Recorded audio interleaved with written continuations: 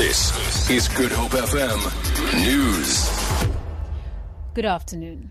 The new South African Finance Minister, David van Rooyen, has officially been sworn into office. President Jacob Zuma announced a cabinet reshuffle last night when he removed Nhlanhla Nene as Finance Minister.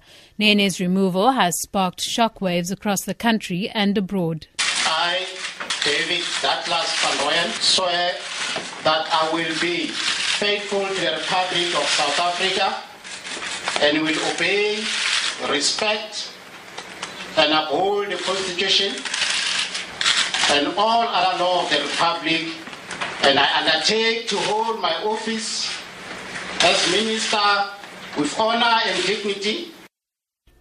Higher income taxes, rising unemployment and frequent electricity outages coupled with rising interest rates and a sharp depreciation of the rand are battering household income growth and consumer confidence. This has been confirmed by a sharp decrease in consumer confidence that fell close to its lowest level in the fourth quarter. The index registered minus 14 in the fourth quarter from minus 5 in the third quarter, a touch off the 14.5-year low of minus 15 in the second quarter. First National Bank and the Bureau for Economic Research at Stellenbosch, who compiled the report, says it can be attributed to a growing belief among consumers that the local economy could deteriorate further. The Western Cape Department of Transport and Public Works will open 10 new schools across the province in 2016, totaling around 400 million rand. The projects were a joint effort with the Provincial Department of Education. Public Works Department spokesperson Byron Laho says one of the facilities that will be ready to welcome over 1,000 new learners is the Kranshoek Primary School near Plettenberg Bay in the Southern Cape. About 10 new schools will open their doors. Some of them include Nalikamba Primary School in Umfuleni. There's also the Denoon Primary School.